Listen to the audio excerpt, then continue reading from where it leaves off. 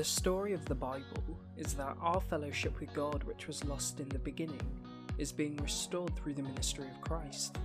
And as Christians, we believe that we can get to know the one true and living God through the pages of His Word. In today's episode, we're going to be jumping right into John chapter 12, because why not?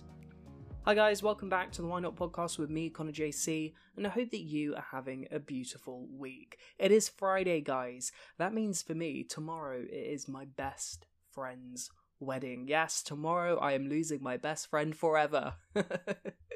I'm super excited. This would be the first wedding of, a friend that I've been to. Well, actually, that's a lie. The second wedding of a friend, but the first wedding of a friend who could very well be me, as in my age, as in I feel like I'm getting old, my friends are getting married, people, so that's happening, and I'm super excited about that. So that means that there probably won't be any episode on Sunday, because I just simply have no time, so I hope you forgive me, but I'm going to be off celebrating in COVID style with masks and social distancing, woohoo! Anyway, let's jump right into John chapter 12. 6 days before the Passover, Jesus therefore came to Bethany, where Lazarus was, whom Jesus had raised from the dead. So they gave a dinner for him there. Martha served, and Lazarus was one of those reclining with him at table. Mary therefore took a pound of expensive ointment made from pure nard, and anointed the feet of Jesus, and wiped his feet with her hair. The house was filled with the fragrance of the perfume. But Judas Iscariot, one of his disciples, who was about to betray him, said, "Why was this ointment not sold for 300 denarii and given to the poor?"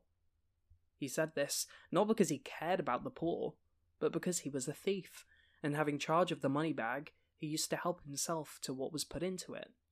Jesus said, "Leave her alone, so that she may keep it for the day of my burial. For the poor you always have with you, but you do not always have me." When the large crowd of the Jews learned that Jesus was there, they came, not only on account of him, but also to see Lazarus, whom he had raised from the dead. So the chief priests made plans to put Lazarus to death as well, because on account of him, many of the Jews were going away and believing in Jesus. The next day, the large crowd that had come to the feast heard that Jesus was coming to Jerusalem. So they took branches of palm trees and went out to meet him, crying out, "Hosanna! Blessed is he who comes in the name of the Lord, even the King of Israel." And Jesus found a young donkey and sat on it, just as it is written, "Fear not, daughter of Zion, behold your king is coming, sitting on a donkey's colt." His disciples did not understand these things at first, but when Jesus was glorified, then they remembered that these things had been written about him and had been done to him. The crowd that had been with him when he called Lazarus out of the tomb and raised him from the dead continued to bear witness. The reason why the crowd went to meet him was that they heard that he had done this sign. So the Pharisees said to one another, "You see that you are gaining nothing. Look, the world has gone after him." Now among those who went up to worship at the feast were some Greeks. So these came to Philip, who was from Bethsaida in Galilee, and asked him, "Sir, we wish to see Jesus." Philip went and told Andrew. Andrew and Philip went and told Jesus. And Jesus answered them, "The hour has come for the Son of Man to be glorified. Truly, truly, I say to you, unless a grain of wheat falls into the earth and dies, it remains alone. But if it dies, it bears much fruit. Whoever loves his life loses it, and whoever hates his life in this world will keep it for eternal life. If anyone serves me, he must follow me, and where I am, there my servant be also. If anyone serves me, then God will honor him. Now my soul is troubled. And what shall I say? Father, save me from this hour. But for this purpose I have come to this hour. Father, glorify your name." Then a voice came from heaven, "I have glorified it, and I will glorify it again." The crowd that stood there and heard it said that it thundered. Others said, "An angel has spoken to him." Jesus answered, "This voice has come for your sake, not mine. Now is the judgment of this world. Now will the ruler of this world be cast out.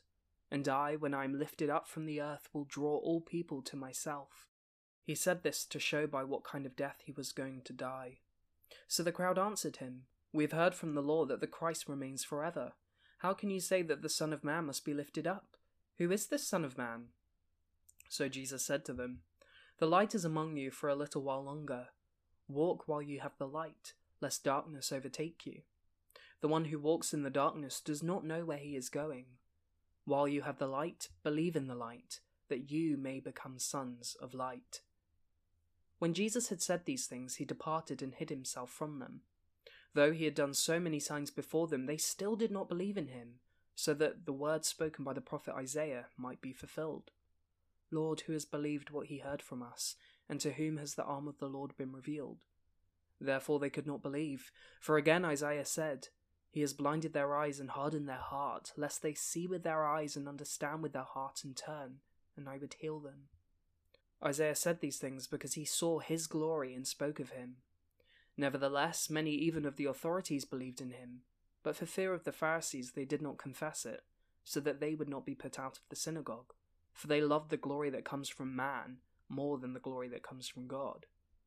And Jesus cried out and said, "Whoever believes in me believes not in me, but in him who sent me. And whoever sees me sees him who sent me. I have come into the world as light, so that whoever believes in me may not remain in darkness. If anyone hears my words and does not keep them, I do not judge him, for I did not come to judge the world, but to save the world. The one who rejects me and does not receive my words has a judge. The word that I have spoken will judge him on the last day. For I have not spoken on my own authority, but the Father who sent me has himself given me a commandment, what to say and what to speak, and I know that his commandment is eternal life. What I say, therefore, I say as the Father has told me. Amen." So that was John chapter 12. I think more than anything I'm struck by how fickle the crowd is, and isn't the crowd such a representation of our hearts? Here they are, so excited and full of praise and joy and singing and dancing, yet a short time later they're just as passionate about killing Jesus. They're shallow and fickle and emotional, and isn't that like us in our sin? Sometimes we're so kind of excited and full of praise and joy and we're glorifying God, and then the next minute we're committing the same sin that we've just repented about. I mean, I know that definitely is me.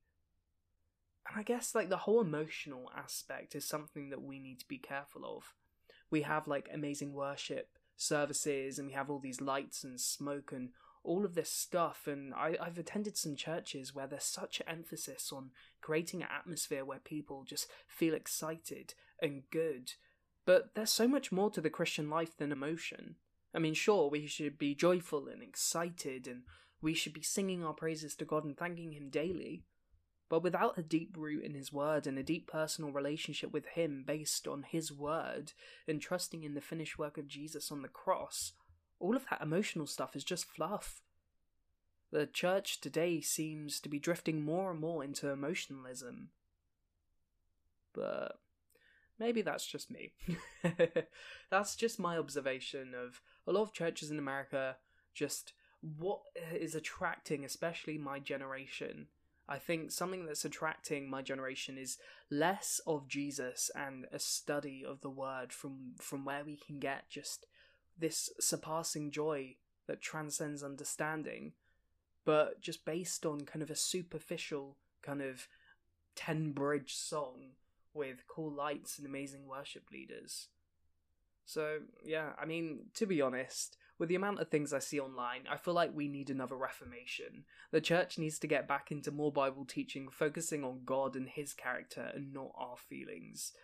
So, yeah, I think that's kind of the main thing that stood out to me in John chapter 12. I wonder what stood out to you most, and I wonder if you can relate to anything that I've said. I will be posting some study questions on Instagram as usual, and if you have any questions or comments, feel free to DM me, or send me an email at whynotpodcast@gmail.com. But anyway, join me on Monday where we jump into John chapter 13. And until then, goodbye, God bless, and I'll see you in the next one.